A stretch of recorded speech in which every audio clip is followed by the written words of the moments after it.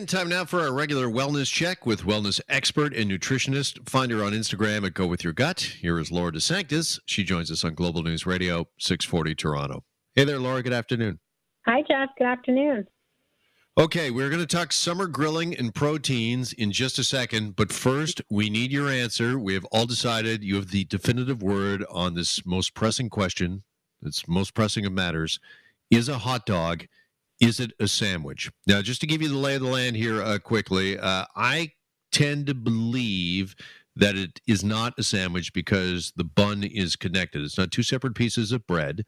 Rob believes it qualifies as an open-faced sandwich, and Mary thinks that it's not even food. Where do you fall on this? I kind of fall with Mary on it. I don't really think it's food, but yeah, I've never really considered a hot dog a sandwich. I think we should do like an Instagram poll or something and see what our listeners think, because I don't know. I never actually looked at a hot dog as a sandwich, to be honest with you. I don't really think it's food, though. Okay, well, fair enough. I think you can make a pretty convincing argument about that. But yeah, because the bun is connected, and I know we're getting really technical here, sure it is meat, or at least we think meat, between two pieces of bread. Because it's connected, it can't be a sandwich. The Earl of Sandwich, who discovered the sandwich, of course, this is not what he intended, I think, Laura. Yeah, I don't think so either. I mean, how would Oscar Mayer feel, by the way? You know what? Maybe we need to find out. But somebody, do we have the number for the Wienermobile? Somebody call up the Wienermobile and let's find out. Okay, what should we be grilling this summer when it comes to meat? Let's talk about that. Are all proteins, are they equal, Laura?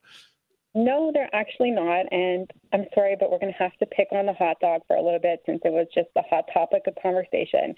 It's actually hot dogs and hot dog buns are probably one of the worst kind of foods you can eat, if you want to call it that, unless you get like an all-beef hot dog. But there's just a lot of calories and empty calories on there, and there's a lot of saturated fat. So when we think about meats and grilling, especially on the barbecue, we want to look at foods that don't contain sodium nitrates.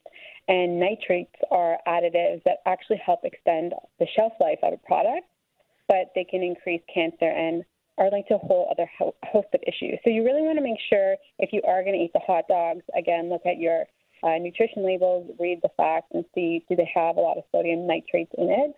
Or there's an option to, if you do want to have a healthier hot dog, always look for ones that have less sodium and to skip the white bun. So then it won't be pretty much, I guess, a hot dog sandwich for some people that are advocates of that.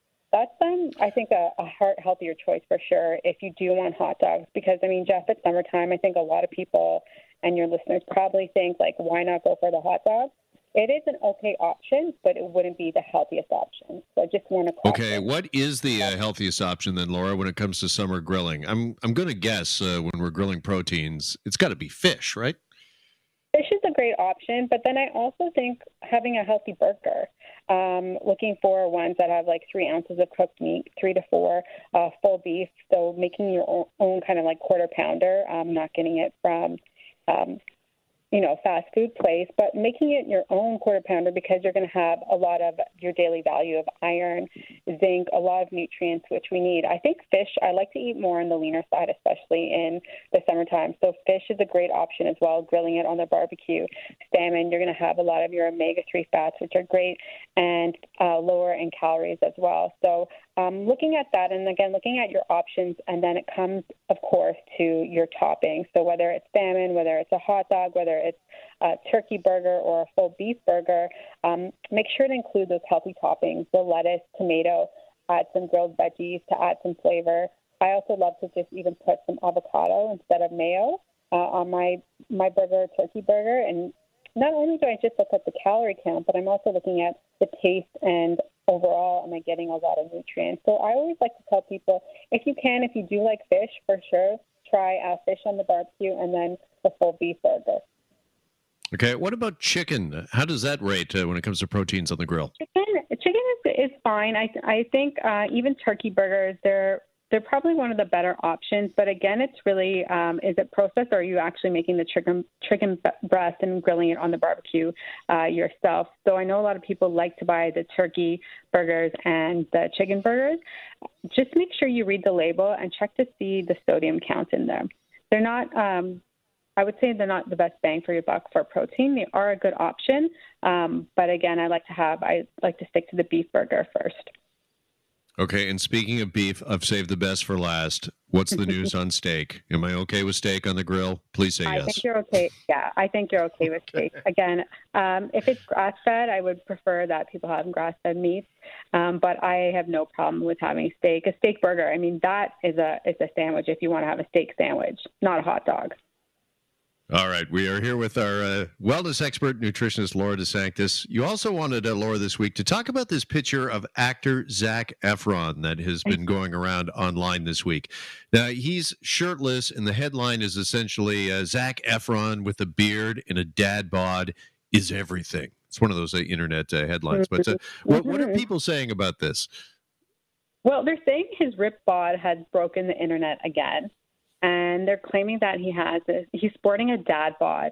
And why I thought it was an interesting topic for this week's discussion, especially in the summertime, is we see more and more, especially with celebrities, about a lot of body shaming. And if you actually look at a lot of these pictures that are circulating around right now on the internet about Zac Efron, he actually still is healthy and fit. I think it's now societies can conceptualize and look to a certain standard that's not realistic. And there's not a lot of wiggle room for extreme dieting, definitely cutting down his water. So when we look at Zac Efron, maybe in 2017, when he was I think he was in the role for Baywatch. I'm pretty sure that's what they're comparing him to, his role for Baywatch to now.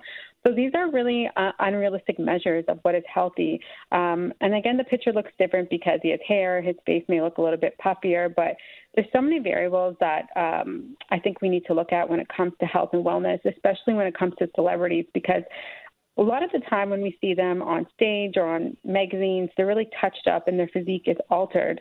So what I really want to stress to people is that I think he is still in incredible shape. And Jeff, what do you think?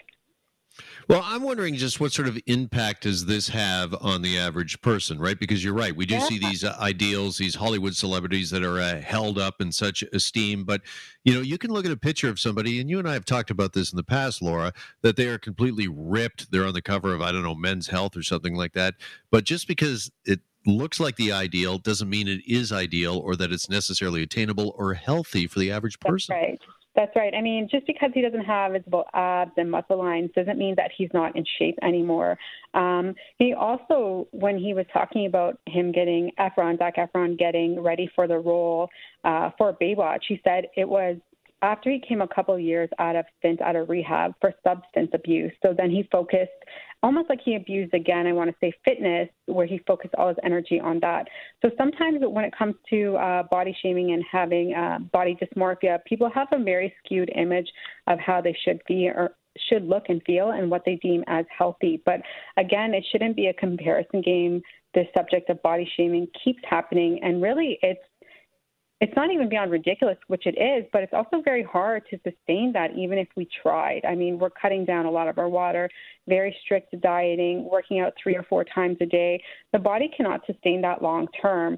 So that's where I feel it's very toxic, and it's very toxic to sometimes look at celebrities to think that they have an ideal body, because they really don't as well. They fluctuate a lot in their weight. There's emotional eating involved. There's a whole host of factors that come into play. So when we look at celebrities especially, I mean, they're put on this pedestal. A lot of the time they're supposed to have these amazing physiques and bodies, but again, it's not even sustainable for them. And I think with Zac Efron, he shouldn't be a subject of shaming. To me, as someone in the health and wellness industry, he looks fit, he looks healthy, and that's something that we should all try to keep in mind, is that, exercising, having movement daily, eating 3 times a day, all goes back to the basics, Jeff. I talk about this time and again. So I wouldn't look at Zac Efron and say, hey, clearly something is wrong here. I think we just need to realize that there's a lot of things that we see through the media and through social media that's touched up and altered, and that is not the definition of health. This discussion reminds me years and years ago when I first went to a personal trainer. I remember going and seeing Scott was my personal trainer, and I said to him, here's my goal. I want to look like Daniel Craig when he comes out of the ocean in Casino Royale. And he just kind of chuckled. He said, okay, the first thing I need you to do is quit your job. because you are going to need to put in that time. He says, do you realize what he has to go through to get Yeah. there? He's got like a personal nutritionist just handing him stuff daily, going, here, drink this now, eat this now. The amount of training he has to do, again, it's unattainable for the average person. As a matter of fact, course. Daniel Craig himself probably wouldn't be doing this if they weren't paying him, I don't know, $10, $15 million to star in the movie. Right. And we see that with a lot of celebrities. We see that with Brad Pitt and I think it was Gerard Butler and the cast of 300. Like some of these people were training, 6 to 8 hours a day, which is definitely not sustainable. So that's a whole other topic, but. Yeah, I tried that 300 workout, by the way, back in the day when that movie was out. And I don't know how many years later it is now, but I still haven't recovered from that. Laura, thanks as always. Appreciate it. Thanks, Josh. Thank you. All right, there goes our wellness expert, Laura DeSanctis. Follow her on Instagram at Go With Your Gut.